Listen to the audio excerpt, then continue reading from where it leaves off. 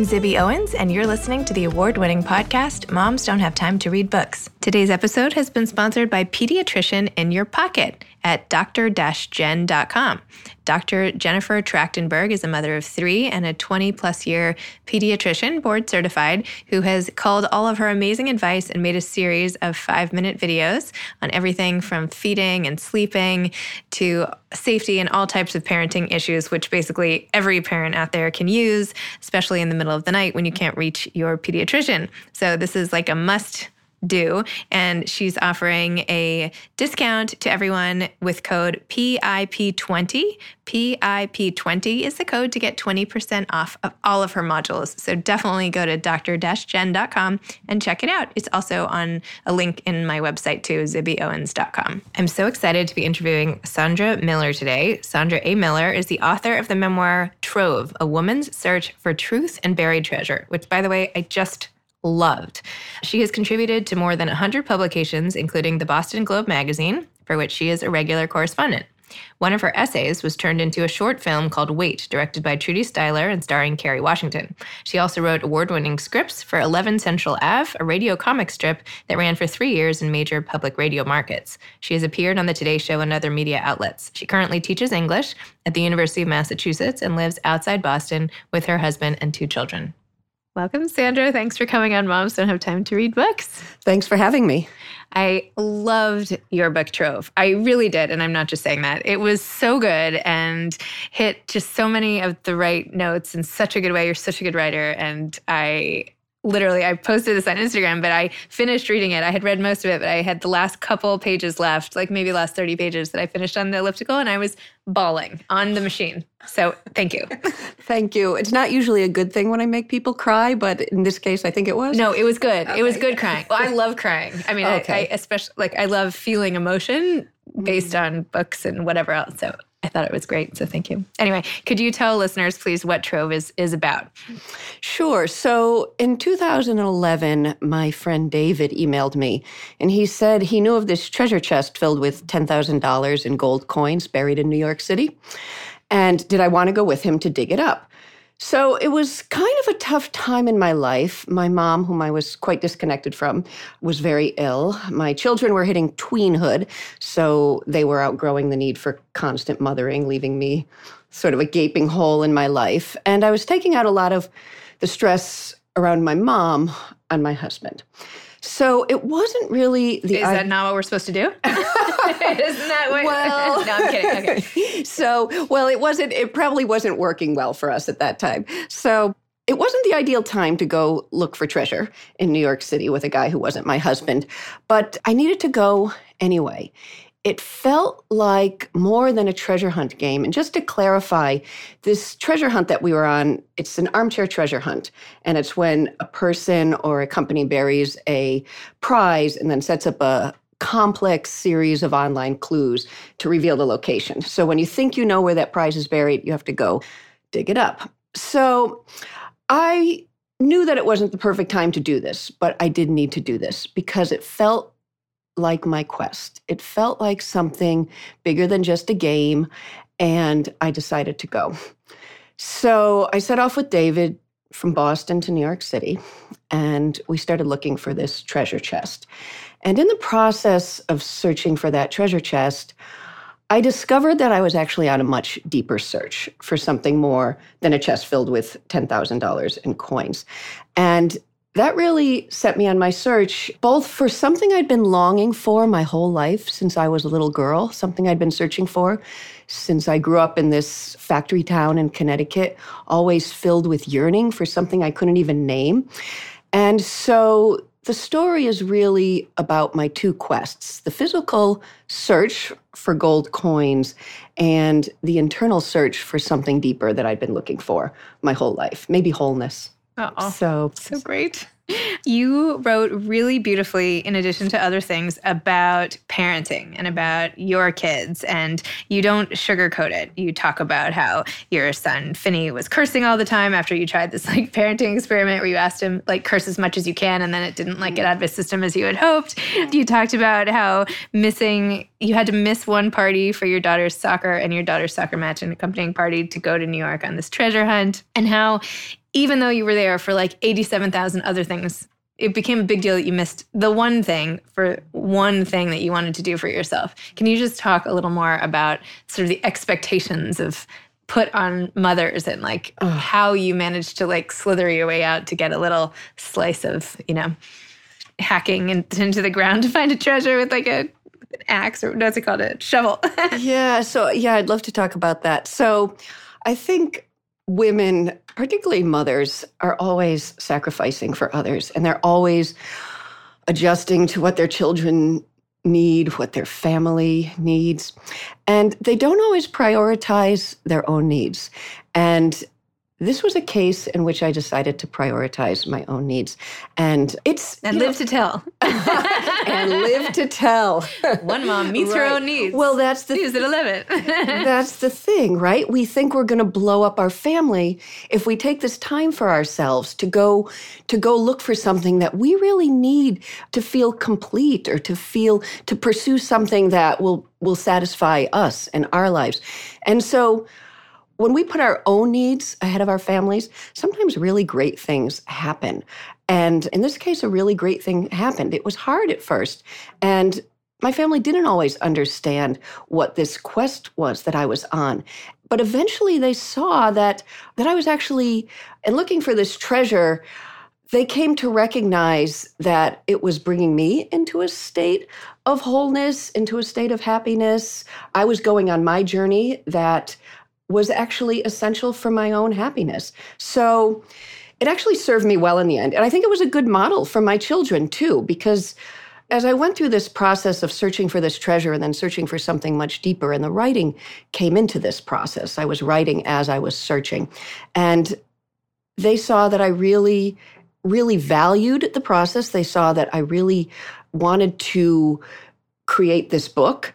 They saw that I wanted to see it through to completion and publication, and they watched me do it. That was my journey, and they came to cheer me along in the journey. So nice. Yeah, it was wonderful. And the quote I wanted to read about this section, you said, "I once read that people who look for treasure might be trying to replace the emotional fulfillment they didn't get when they were young. As I bustled my own children out the door to their soccer games, I had to wonder what, if anything, they weren't getting. I tried to give them everything, my time, my attention, my assurance, my love, because I didn't want them to reach middle age and say, where the hell was mom when we were growing up? For 12 years, I'd been the mother I'd always wanted, prioritizing my children's needs and in the process burying my own."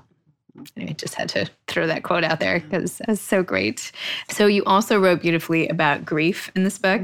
And in the scene where you find out your father has passed away, you wrote, "If I learned anything from those first moments, it's that nothing prepares you for the day you lose your parent. No book, no independent film about grief, no late-night conversation over a past bowl of weed or bottle of brandy. You can't possibly know that experience of having your father taken from you until it happens." Mm-hmm. Oh, I've already quoted that line to 3 people, by the way. That was so. Tell me about. Just talk to me about this passage. Sure, moment. That was a day that just burned into me with such hard, searing pain that when I went to write it in the book, it was the easiest scene to write in some ways because of the recall. The recall was right there. It was such a visceral experience, but it was the most painful to write for obvious reasons because I had to, it was re-traumatizing to write that scene and get that scene right. But I think what happened that day is I felt my world tilt. What you don't understand before you lose a parent is they root you to the earth, right? They're the reason you're here. Their DNA, their biology. That's why you exist. And suddenly when they're gone, there's this feeling of uprootedness. And I felt really adrift at that time, particularly that day. I went around in a fog. I had to drive 3 hours home from my college to my home that day. And I remember losing whole chunks of time on the highway that I thought, oh, did I go by that? Did I take that road already? So I clearly was having some kind of out-of-body experience. And then one of the complicated things about that was I didn't have a close relationship with my dad. And so grief is not simple. Grief doesn't just equal loss in a way or pain in a way that in the most obvious way. For those of us who have complicated relationships with our parents who then pass, that makes grief very, very hard to navigate. And that's what I found happened in that situation. I wasn't grieving the father that I was close to and loved, I was grieving all of the experiences we would never had. I had just turned 20, and I thought, I never have a chance now to really know him in this life and for us to really be close and love each other.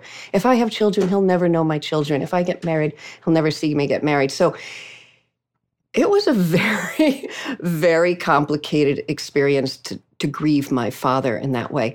And truthfully, it's been 35 years. And while I've healed, as I explain in the book and show in the book, there's still this time around Thanksgiving, I call it that day, where I just feel this little, in my gut. And I remember this is when he was dying and this is when I lost him. And so the grieving process is so, it's so personal and to each person, depending on their experience, just depending on their relationship with that person. But it was also an important part of my journey, that grief experience. And I write about that in the book. And I feel like you try to find him in different ways through your going to Japan and his diary and all of it. It was like trying to dig into his past too as part of your search, like the treasure of, finding out more about him. And, that connection. I feel like there was so much, I feel like you had some theories about his childhood that you were like poking at, that you were trying to test out with your mom perhaps, and never really had resolution on too. Yeah. My dad was born in 1920. He was one of 7 children, 6 boys growing up in a German farm family. So you can imagine.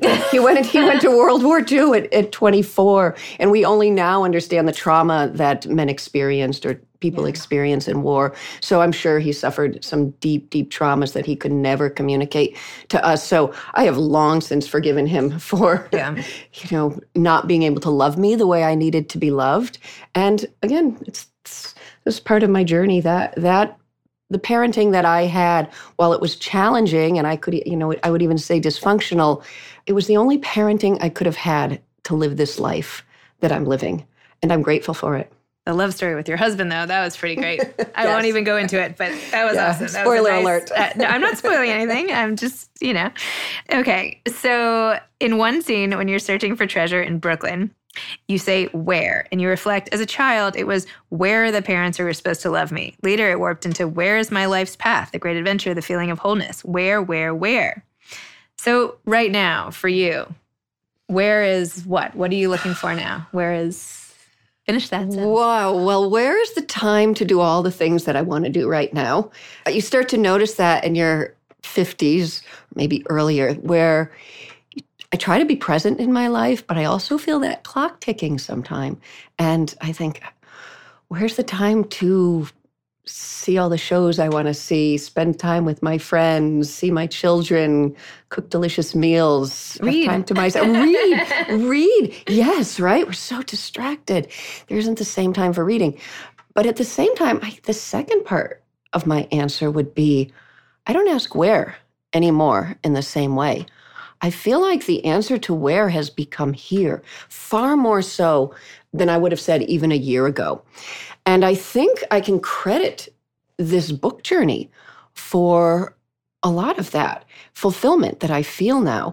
I had to go through that. I had to go through that quest, that treasure hunt on many different levels. And I had to write about it. And I had to be able to hold my book in my hand. And not everybody needs sort of a concrete physical experience to fulfill them in their lives, but I think I did. And at first I felt a little bit ashamed of that. Like, can I really feel this satisfaction until I see this through to fruition? And the answer might have been no, but I feel like I'm much more present now. I'm really, truly, deeply satisfied with the outcome of this journey. That's great. Yeah. So tell me, where did you like to write? Give me a little picture of where you wrote most of this book and then how it became an actual published book. Okay, sure. So I wrote this book wherever I could because, as I said, there's something re-traumatizing about writing memoir. Yeah. And so it can be quite painful. And what a gift that I have the time in my life to write and that my life is set up with flexible work, a space to write. I'm not always scrambling after different jobs. So it was a wonderful gift to be able to write this book. And it was a very, very hard book to write. So I found I would write in my home office. I would write in the basement free from distractions and chocolate. I would write at the cafe because I could get away from said distractions, right? So I would write between classes at work. I teach at a college, and I would just steal any moments where the muse struck, and I would just go at it. And then I would end up, oftentimes, if I had written a hard scene, I'd end up on my home office floor. I wasn't usually crying on the floor of Starbucks, but that might have happened once or twice. But I'd end up on my home office floor crying. And I'd call my sister. She lives in Germany. And I'd say, this is hard. Does this happen? I sort of needed her verifying things that I was writing about that felt so traumatic to me. And she would say, yeah, that happened. That sounds about right. And she'd let me cry, and then I'd hang up. In the middle of that, my sister went through ovarian cancer. I read that in an essay you wrote. That was so sad. And she's fine now. Mm-hmm. She's great. So I went back and forth to Germany 3 times that year, and I wrote on the plane. So I don't have a set place that I have to write, but I have to write. So wherever I am, I will write. Is there anything that you teach your students that you feel like has helped you the most in the writing process? Well, I say this pretty much every class, that if you want to be a writer, you have to be present and you have to shut off the distractions, because we live in pretty turbulent times right now and we are so distracted all the time. So I'm constantly telling them they're not going to become writers by looking at Instagram. They're not going to become writers by looking at Facebook. They're going to become writers by writing, right? And by sitting down in that chair and quieting the distractions and putting fingers to keyboard, pen to paper, and actually writing. So that's one of the things that I tell them is find time, really create a space where you can write and without those distractions. And I tell them a million other things. I don't know if they hear me, though. I like to think they do. I do too. Some of them do. Yeah. You wrote this really great Boston Globe essay, which I just thought I hadn't read anything similar, so I just wanted to flag it. It was called "I'll Miss My Son and His Friends When He Goes to College." And it was all about how accustomed you had gotten to his whole group of friends. It wasn't just him. And you said, "Yes, I will miss my son something fierce, but I've been anticipating our arrival at this bittersweet junction for 18 years. The surprise right now is realizing just how much I will miss my son's friends, those lovable boys that Finney met in middle school and has been hanging out with often at our house for 7 years." It was so sweet. So how has it been with them gone? Wow, it's funny. The first few weeks, my husband and I would come home at the end of the day. It'd be dinner time, and he'd grab a bag of shredded cheese, and I'd grab a bag of almonds, and we'd sit on the couch, and we'd talk about how much we missed the kids, and then we'd switch, cheese and almonds. So that went on for a couple weeks, and I calculated once that I probably prepared over 21 years about 22,000 meals. So I felt like I was allowed a few weeks off. So I took that then. And now we're eating a little more sensibly and we've gotten into a rhythm. So it was hard at first. It was a big adjustment. I had this book that I was giving birth to, right? Just as the children were leaving, and my pub date was September 19th. So they were out of the house, and 2 weeks later, I was bringing this third. But that's perfect. Baby. It was perfect. Yeah. Recommendation to empty nesters, right? Make sure you have a pub date 2 weeks after your kids leave. Get started maybe 5 years before. Yeah, even 7 years before. 7. Yeah, maybe 7. Okay. While they're in middle school is a good time to start that. Yeah. So, and it's funny because for the same reasons that I miss them, it's also fantastic to have the space, because we have this big, loud, messy, cacophonous, connected household, and there are always children, other kids coming in and staying for dinner. It's wonderful. I love that. There are always cooking projects. There's always a mess. And with them gone, there's a little bit of space around me that I needed at this time. And I'm really enjoying that space. And my husband and I are getting to know each other again. How's that? That's great. Good. We watched the Great British Baking Show. I don't think I would have discovered that with the kids around. So, no, it's actually really wonderful. I think we were a little worried, is there going to be this echo chamber in empty nesterhood? But we actually have time to sit, be together, notice that we really love each other. And then we we always take plenty of time to miss the kids. So there's still a lot of that going on. You had an essay become a short film. What was that all about? Wow, that was crazy. That was a really tricky time in my life. I guess there have been a couple of tricky times, but it was about 14 years ago. And I'd had some hard rejections in the writing world. And I thought, do I continue on this path? And I actually prayed for guidance, as I often do, and had a little talk with the universe. I need a sign if I'm going to go on doing this. Honestly, a week later, I get a call from Glamour magazine that I've won this contest. My essay has been selected. It's going to be made into a short film starring Kerry Washington, directed by Trudie Styler, Sting's wife. And I fell on my knees on the kitchen floor with disbelief and gratitude. It was just amazing. It was unreal. So they made this beautiful little film called Wait, and I got to go to New York for this big red carpet premiere and walk down the runway carpet with Kerry Washington and Sting. And it was really a surreal experience. I was on the Today Show. And so yanked from my suburban life into this, world of Hollywood glamour, fabulous. And it's just 4 days that we still remember so fondly. But it's really funny about that time. It showed me something, too, that I needed to see. At the end of those 4 days, we had this red carpet premiere. And at the end of the evening, my husband and I took our car home. We had James as our driver.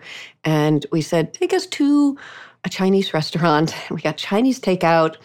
And we took it up to our fancy hotel overlooking the East River, and we put on plush white robes, and we sat on the bed eating Chinese food and just laughing. And that was really actually the highlight, just having that experience together and saying, wow, this just happened, and just sort of connecting beyond all the glitz and the glamour. So that's awesome. It was fun.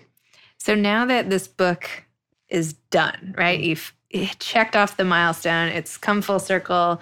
Now what? Do you still want to write another book? Is this like the be-all, end-all? What do you foresee in the future? I think it's just the beginning, actually. So I've been talking to a lot of people about this book, doing a book tour, and people are really interested, particularly women, in this idea of a quest or a treasure hunt. And a lot of people don't know where to begin. And so I started a book called Dig Here, Finding Truth and Treasure in Your Life. So working title. So it instructs people on how to begin that journey, how to be a little selfish, how to take time for themselves, for exactly the reasons we were talking about before, that women don't always know how to do this or forget that they can or never learned that they can. And so I'm working on that. I'm really enjoying the promotion around Trove. I've wanted this for a long time, and it's here now, so I'm just savoring every minute of it. And I also like the satisfaction of writing essays in short pieces and articles. I like feature writing. I like digging into lives, other people's lives. So I feel like, yes, I'm just getting started, right? What a great feeling. It's a great feeling, yeah. That's awesome. I keep saying that's awesome. That's not awesome. That's amazing. How about that? I think it's awesome, too. I'm sorry. Sometimes I hear myself. So you've already kind of touched on this, but any other advice to aspiring authors? I know you've talked to what you said to your students, but maybe somebody even on the publication side of things, or just getting through some of the time you mentioned that you were really doubting yourself. How do you, aside from getting a huge movie deal or whatever, how do you keep yourself going? How do you can encourage people to just stay with it? Well, I think there are a couple parts to that. And the first is believe. You have to have faith in what you're doing and in your project. Because if you go to your desk every day and say, all right, now I'm going to work on my crappy little memoir that nobody's going to buy, here goes another useless day, which plenty of people do, I think, right? They're very jaded because we're in a fiercely competitive time right now. And there's a lot of good writing out there. There are a lot of people submitting work. There are a lot of people writing books and memoirs. So mediocre isn't going to cut it. And so you have to believe in that project. And I feel like if you have a project that you can actually get behind, that you can feel body, heart, and soul. That's your project. Work on that project. Don't give up on that project. So I go down to my basement room every day. I do a lot of energy work, and I spend a lot of time in the spiritual world. I love the physical world. I love all the wonderful gifts in this lifetime, but I also am really fascinated by the things that we can't see. So I'm interested in psychics. I'm interested in spirituality. I'm interested in belief systems. I meditate a lot. And every morning I go downstairs into my spiritual space, and I do 15 minutes of meditation at least. And then I put on some upbeat song, and I act out exactly what I want to have happen in my day. So I have put on Fantasy by Earth, Wind, and Fire, and I have signed books for imaginary people. I have given talks to auditoriums filled with hundreds of people in my basement room, in my fantasy world. So I believe you bring that experience into your life. You pull it out of your imagination and you bring it into your body, and you see it, you feel it, you believe it, and you can make it happen. Nothing's going to stop you from making that happen. So that's one thing that I do. Then I go upstairs and I work really hard. And it's not enough to believe in your project. It's not enough to imagine it. It's not enough to play Earth, Wind, and Fire and want it to come to be. You actually have to do the work. So that combination of belief and hard work, this is a money-back guarantee, honestly, that will get you where you want to be. It will not always happen the way you want it to happen. It won't always happen on your time schedule, because I actually wanted this to happen 4 years ago. And it didn't happen 4 years ago, but it happened at the exact right time. It happened when I had space, an empty nesterhood. It happened after my daughter was launched at college. And so thank you, universe. Good, you knew better than I did. So that's what I would say to anybody who's despairing or feels uncertain. Don't wobble. Don't wobble. Keep the faith and do the work and watch magic. Oh, that was awesome. That was fantastic. Thank you so much. Thank you for coming on Moms Don't Have Time to Read Books. Thanks for this amazing book that is really, really inspiring and beautiful and well written, and just, it's really fantastic. So thank you for all of it. It's been a pleasure. Thanks. Thanks for listening to Moms Don't Have Time to Read Books, the award-winning podcast. Today's episode of Moms Don't Have Time to Read Books was sponsored by Pediatrician in Your Pocket by Dr. Jennifer Trachtenberg, dr-jen.com. Enter code PIP20, PIP20, for 20% off of these can't-miss modules that will make your parenting life so much easier. You can follow me on Instagram at Moms Don't Have Time to Read Books. Thanks so much to Steve and Ryan at Texture Sound for the sound editing. And thank you to Morning Moon Productions for providing this fantastic intro and outro music. Thanks for listening. You could always email me at zibby@zibbyowens.com.